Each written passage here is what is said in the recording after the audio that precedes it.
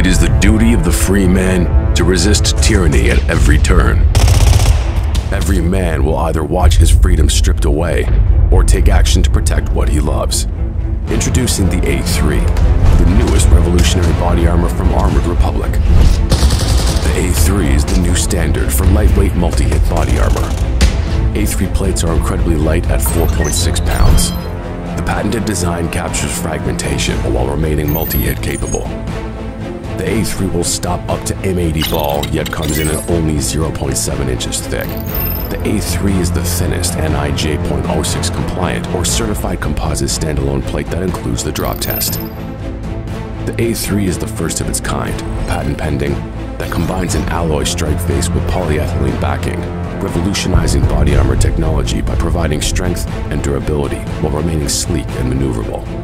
The A3 is the new standard in lightweight body armor. The fight against tyranny just got stronger.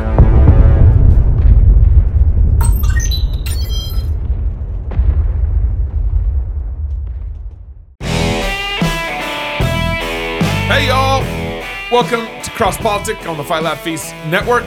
Pastor Toby Chuck Knox, I'm the Water Boy. It's good to be with you. We got a BF on coming on. BF coming on. Yeah. Best friend? Missionary Ben coming on. Yeah. We're gonna talk John Patton. Is that right? If you say so. I was gonna say Payton. Payton. Yeah, because it's a little Scottish, a little English, a little, Yaman. It's a Jamaican. little all in there. Yeah. Is your smartphone a tool in the service of Christ or Yes. a minefield of distractions and temptations? Oof. With soul-killing seductions just a few taps away, our families and churches must embrace biblical accountability on our digital devices. Accountable to you, that's the word accountable, the number 2, the word you, makes transparency easy on all your family's devices by sharing app usage and detailed browsing history, including incognito mode with your spouse, parent, or chosen accountability partner. Accountable to you helps your family to proactively guard against temptation so you can live with integrity for God's glory. Learn more today and try it out for free at Accountable to You. Again, that's the word accountable, the number 2, the word you.com/FLF. I've been doing research on the whole Alistair Begg stuff because we've been talking about it on our shows and everything, and I keep getting emails from Accountable to You flagging Because of all the trans. gay marriage, trans, stuff like that. And I'm like, Good job, Accountable. Yeah, they're on it. They're on it. Yeah. I'm like, baby, it's Alistair Begg. And she's like, yeah, I'm concerned. He lets women preach. Theologically, I'm concerned. Hey, want to remind you all that the Christ Church Missions Conference is coming up March 8th and 9th here in Yes. Moscow, Idaho. The theme this year is Of Whom the World Was Not Worthy. There's going to be 4 missionary biography talks. Joe Rigney is giving a talk on William Carey. Jared Longshore is giving Baseball a talk player. on Andrew Fuller. And Pastor Doug Wilson will be giving a talk on the St. Andrews 7. I think he's kind of being tricky there. He's getting 7. That's not fair. Yeah, no, Yeah. that's how he does it. And I'll be giving a talk actually on the missionary, John G. Patton. Yeah. And okay, thank you. Patton. Registration is free for the missions conference, but we do ask that you register so we know that there will be enough room for all the attendees. Go to christkirk.com. That's Christ and then KIRK. That's the Scottish spelling of church, by the way. .com/missions-2024, or you can just search Christchurch Missions 2024 and it'll come up. Was that how Payton used to spell it? Kirk. Yeah. Yeah, sure. Okay. That's why I pointed it out, actually. Glad you caught that. Yeah. This is the Scottish. I be thinking. Scottish. Is that more English than Scottish? Hey, we're grateful to have with us Missionary Ben, also known as B.F. Weston. He was deported from China. My man. In 2018 after serving as a missionary for 15 years in Gansu province. His passion is to help Christians pray more strategically for China while also helping to mobilize a new generation of missionaries from both Latin America and the English-speaking world. He is also been, I think, the editor of a brand new edition of the book Borden of Yale. Okay. Borden of Yale, which you can find at bordenofyale.com. And we'll ask him a little bit more about the legacy of William Borden later on. But the reason we have him on the show actually is he's recently spent 4 days in the New Hebrides on the island of Tanna, where missionary John G. Patton went in the 1850s to preach the gospel to cannibals. Wow. Ben, thanks for coming on Cross Politic. Good to be here, guys. Thanks for having me. I've been there in studio with you before, but it's good to be here in whatever method. Now, I was thinking about that because if I remember correctly, I could be wrong because the monitor's a little small. Didn't you bring a gift with you? I brought a few over the years. I've brought a few different things. Yes, last time was cigars. Maybe. I think it was. Yes. Yes. I can taste them now. You're a good friend. Thank you, Mr. Weston. Thank you. So you reached out, Ben, when you heard about the missions conference and specifically that I was going to be giving this talk on John G. Patton. And I just want you to start by saying, explain, like, why are you so interested in this missionary? Like, why did you even go? Like, you flew to the New Hebrides. Wow. If y'all don't know where that is, like, you have to like search it. I don't. Google it. I'm on it. It's due east of Australia. Okay. In the South Pacific. Don't you know? No. Yeah, man. No. Yeah. Throw a little strip on the barbie. Yeah, there we go. Like it's over like kind of towards like Fiji. Okay. And I had to fly through Fiji to get there. Yeah. So Ben, why are you so interested in this missionary to the New Hebrides, to the island of Tanna, and why? I mean, so interested that you flew there and spent 4 days there this last fall. Well, I first read the biography myself while traveling by train in China about 10, 11 years ago.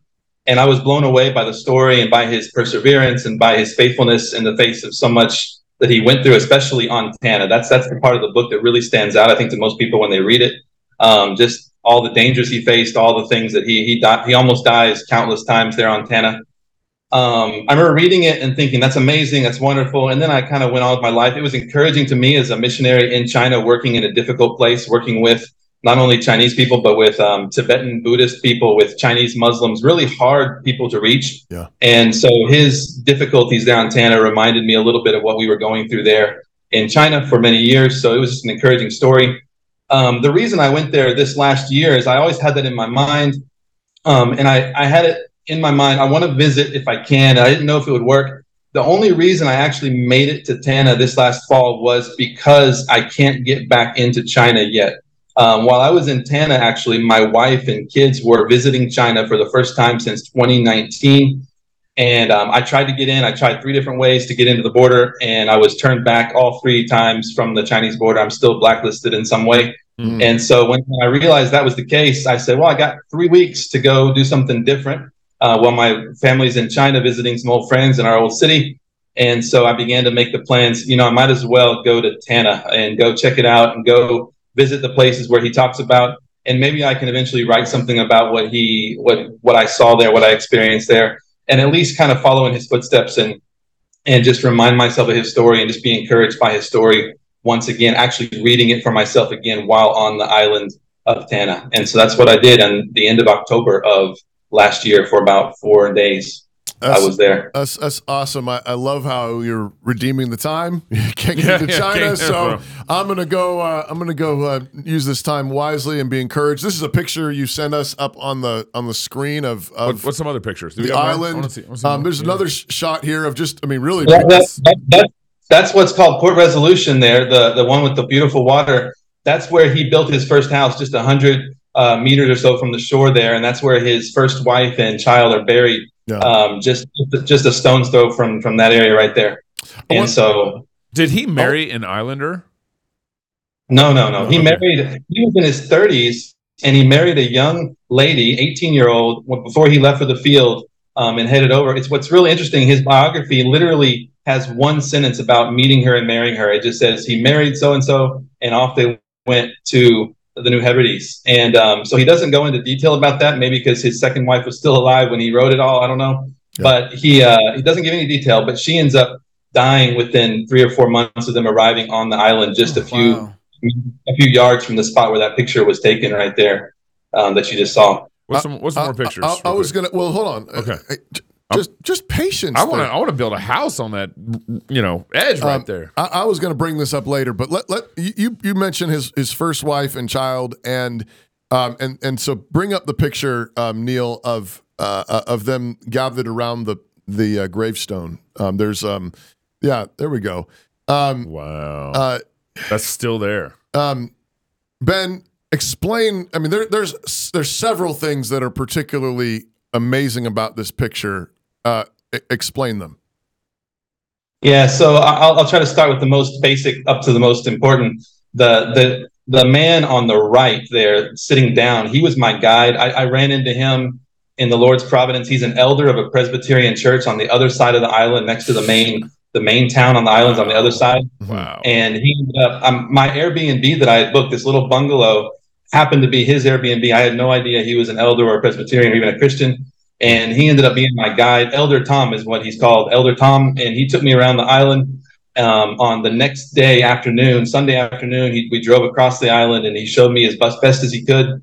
He did not know where the grave was. He had heard about it. And he, when we got across the island and crossed over, he asked the first person he saw that might know. And it was the guy in the white shirt in the picture, whose name is Elder Sampson. He happened to be another Presbyterian elder of another church on that side of the island. Let's go.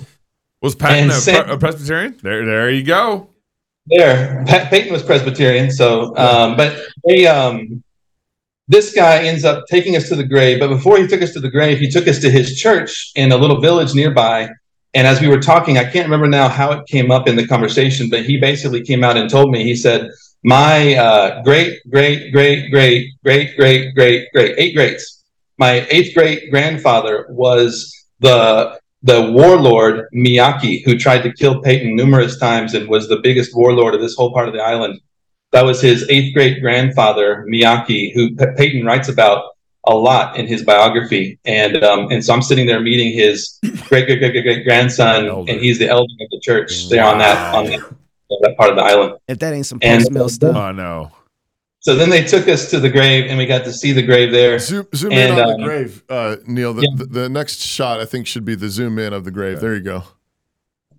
Peter, I don't know. Robson? Yep. I've got it pulled up here. Let me read what it says. To the glory of God and in memory of Mary Ann, wife of missionary John G. Peyton, and their baby son, Peter Robert Robson. He died just 2 weeks after the mother passed away.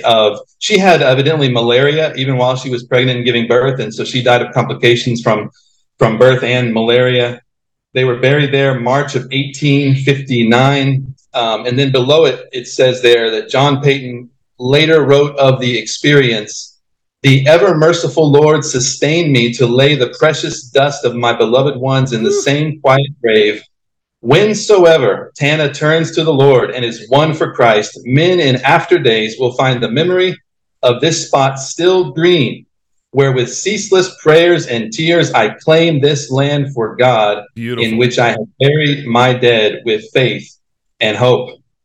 So just an amazing testimony. He wrote that in his autobiography, and if you look at the picture, you can see he wasn't wrong. There's still it's a fruitful area, a lot of grass and trees all around there. But he was giving a metaphor of, if you will, but it's true. The gospel has taken root on the island, and there are Presbyterian, mostly Presbyterian. There's other churches too, but the largest church on the island is Presbyterian. They've got meeting points in almost every village of the island, churches all over the place. And they're continuing to reach out to their people there to this day. What is the culture there in the? Because I'm looking at this on the map. Man, this place is so tiny. There's not even a landmass on the map when I zoom in all the way, and so it's well, If you zoom into Tana, if you zoom into the island of Tana, it is really small. It's only probably 50 square miles. I forget how many square miles it is, but it's crowded. There are 30-something thousand people living on that little island. And they speak, to this day, they speak dozens of tribal languages, not just one, but dozens of tribal languages, every tribe. And in Peyton's day, that's what caused so much of the warfare and bloodshed, is all the tribes were constantly fighting with each other. And he got caught in the middle of it all. And they were trying to kill him. And it was just crazy. And to this day, the tribes are still there, but now they're mostly Christian. And they do have a national language now that everyone speaks, which is called Bislama, Lama, and it's kind of a pidgin English. It's got a little bit of French, a little bit of English, and a lot of the native grammar. And so I got to hear them sing and worship and speak in that language when I was there. It's not too difficult, really, but they also speak English. Most people speak English there as well, at least some English. And so I could get because of John? Was that because of John's influence on the island? How did English kind of get there? It's Australian, probably its proximity relatively to Australia and New Zealand. And actually, John was only there for 4 years. He left and never really went back. His son ended up living there for decades and ministered there. Other missionaries came later. He opened the door in one sense, but other people really are the ones that reap the harvest over the generations that followed. And so, if you're a fan of Cross Politic or the Fight Laugh Feast Network, then surely you know that we have a merch store, right? Rowdy Christian Merch is your one-stop shop for everything cross-politic merchandise. We've got t-shirts, hoodies, hats, but we've also got specialty items like backpacks, mugs, coffee, even AirPod cases. Visit Rowdy Christian Merch at rowdychristian.com. Go to rowdychristian.com and buy that next gift. Remember, Valentine's Day is coming up. Nothing says love. Nothing says I love you like a little Rowdy Christian merch. Again, that's rowdychristian.com. Yeah, I just got to ask, what are some of the things that you walk away with having, you're a missionary, you've traveled around, and you're seeing this man's fruitfulness from opening the door. What are some of the things you're taking away from this that would really probably be uplifting to some of the battles that we have going over here in America? Man, I don't know about America. I do know this. The church there is concerned about the influence, the bad influence by the Presbyterian churches, the mainline denominations from Australia, New Zealand, and America. They've actually cut ties with those churches in many cases, even cutting off funds that were coming to them in order to be faithful and to be faithful on marriage. That was one of the issues they talked about. They actually wanted to know my opinion. They wanted to make sure I was legit. They didn't know who I was when I first came. So that was one of their big concerns. And so I think there's an opportunity there among those churches for a faithful church like the CRAC maybe to make a connection with them in the future and have some partnership with a church like theirs that wants to be faithful, that's being kind of attacked in one sense from all sides, or being bribed. You could say they're offering them, money and support and mission support if they would affiliate with these other international denominations. So that's one thing that I was impressed by, really, by them, and talking with them is their faithfulness in that sense. The second thing isn't really related to the U.S., but I was encouraged personally by seeing the fruit of John Patton Payton's efforts over those years, because I still work and have teammates working in an area of Northwest China that is very devoid of the gospel. It's still very much a field ripened to harvest. Very little has ever been done in many of the areas where we worked in Western China. No churches, no Christians to speak of in many cases for hundreds of miles. And so we're still in a sense in China, in some places, in the same generation of work as Peyton was 160 years ago. And so I want to be faithful like he was, and I want to help others to persevere like he did, so that we can see in another few generations the fruit there that he has seen and that has come about in the New Hebrides. I also just want to point out, like, this goes back to the that gravestone. Yeah. Like, God blessed this man. Mm-hmm. He poured himself out and literally, buried his wife and was it a daughter, son, Peter, buried them there, but did so in faith. Yeah, that not one drop of blood, not one drop of sweat, not one life goes unnoticed by God. And in the middle of the ocean, on a random island, nowhere, in the middle of nowhere, yep, and said, in the latter years, when this island turns to God, they'll see this and they'll remember the faithfulness of God. It's beautiful. And I think, obviously, I hear Ben loud and clear. This obviously applies to these places where the gospel has not penetrated at all. Applies to places like China. It applies to these, North Korea, whatever. I also want to turn it back around and say, but that also applies to America. Mm-hmm. That also applies to America, where you might be tempted to think, well, yeah, God sometimes does that in extraordinary ways with cannibals. What are you talking about? Like we live, we are fast becoming warring tribes of cannibals in this country. And the same gospel, the same love of Christ, the same Holy Spirit works powerfully where people trust him and lay their lives down for him and serve him faithfully. Just don't forget that. That's right. Amen. Ben, is Tana still very tribal? It seems like there's I'm just been scrolling through pictures on Google Pictures. It seems like it's still kind of it seems that way to me. Obviously, there's definitely a resort there or stuff like that, but what's kind of the condition of Tana? Yeah, it's still, I wouldn't call it third world. It's definitely developing. It's very tribal. That people still live. My first night there, let me give you an example. Is I got invited by Elder Tom to his sister-in-law's house out in the village to have some supper, and they were surprised that I would eat their food and stuff. But I said, hey, I've lived in Peru. We've been all over the place. I'll eat whatever. But we sat out under the stars in the grass, no campfire even lit because it wasn't cold. It was warm. It was like in the 70s. And everyone's sitting in the dark eating their dinner under the stars. And that's their living room. The houses are really small and the beds and everything's really cramped. And when they want to hang out and just hang out together, they're sitting out in the grass or they're sitting in hammocks or they're sitting on stools outside, whatever it is. So we sat under the stars and they kept saying, do you need a light? They kept trying to turn on like a flashlight for me so I could see. I said, no, my eyes will adjust. And we talked. And so after church, we sit under, there's a big tree next to the church there that everyone kind of sits under and talks. And we had some dinner sitting outside. So it is very tribal in many ways. There's a little tiny airport on the island. You can fly there from the capital city of Vanuatu. It's called Port Vila, which is more of an actual city and has more resorts and hotels and stuff. But there are 2 or 3 flights a week to the island, and there are tourists that go there as well to see the tribal stuff and also to see the volcano. There's a little volcano on the island as well. It spews out dust and smoke most of the time. So a lot of people want to go get close and see the volcano that's there. So it's a little bit of both. What's the economy that's there? What kind of economy do they have?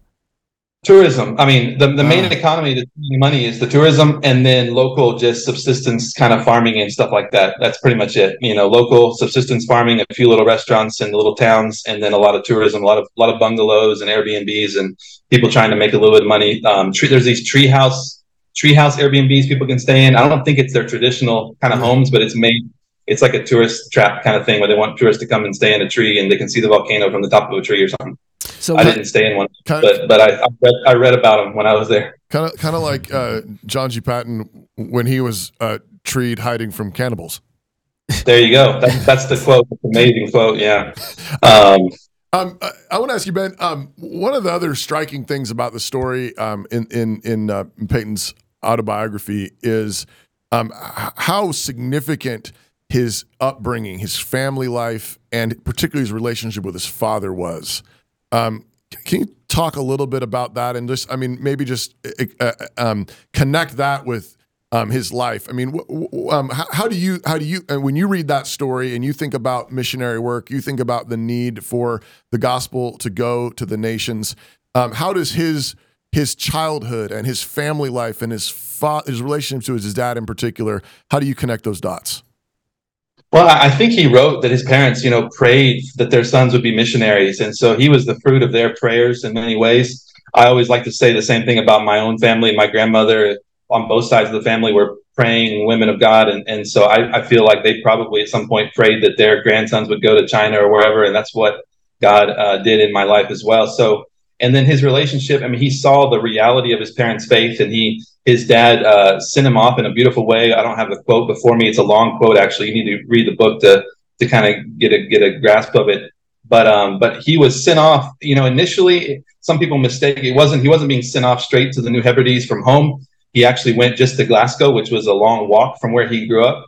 And but he spent 10 years doing ministry in the city in his own home country before he ever volunteered to go overseas. So he was sent by a faithful family. He was faithful in the city, in his own nation. And then God called him out along with another young man to go. And then eventually his young wife to go across the world to be faithful there in a difficult place. And he did not want to leave Tana even after his family had died there next to him. He didn't want to leave until he had fulfilled what God had sent him there to do. So this is probably like, you got to come to the missionary, our missions conference kind of question here. Yeah. Kind of a twofold question. One is, why was Tanna an island that he chose to go to? And the other is, how do you, as a missionary, go to an island where they're eating people and you don't know your own language, their language? How do you connect, and how does, 8 generations later, the tribal leader is his great grandson is an elder? And answer that question in 50 seconds. Yeah. Well, in one way, you can't answer it. It's God's working and supernaturally through all those things. And it's just impossible in one sense. He chose Tanna because years before, 2 other missionaries had gone there and landed on shore. And before they could even come ashore, they were killed and cooked and eaten on the shore. And so because it was the hardest place he could possibly find, that's why he chose to go there. That's the simple answer of that question. Great idea. I know. Last time people came here, they ate them. That's the spot. Yeah. So if I make a successful mission, if I get off the boat. Yeah. And well, listen, let me read. I know you don't have time. Let me read one thing real quick that he wrote whenever he first got there. He says, "We were afterwards informed that 5 or 6 men, they're building their first house, had been shot dead. Their bodies had been carried by the conquerors from the field of battle and cooked and eaten that very night by the savages at a boiling spring near the head of the bay, the same bay you saw in the picture, less than a mile from the spot where my first house was being built." He wrote that about his first week or so on the island. So he was never more than an arrow's throw or an arrow's shot or a stone's throw away from being killed his whole 4 years on the islands. He really wasn't. And that's what the book talks about, is just constantly facing those dangers over and over again. But he did it trusting his life to the Lord and trusting that God would bring fruit from it. I can't help but think of, the story of Jonathan and his armor bearer. When he's like, hey, we got some free time. Hey, there's some Philistines. All right. God can deliver with many or few. You with me? And the armor bearer's like, yeah, let's do this. Yep. And him and his armor bearer are like, hey, there's a Philistine garrison. Let's go see if God will give it to us. That's courage. And I think that's the same thing that you see in this story. Is he says they've been killing and eating missionaries and faith. Yeah. And they need Jesus, and God can give it to us. God can give it to us. And again, I just want to say, I think this is absolutely a call to people to actually consider missionary work, evangelistic work, pastoral ministry.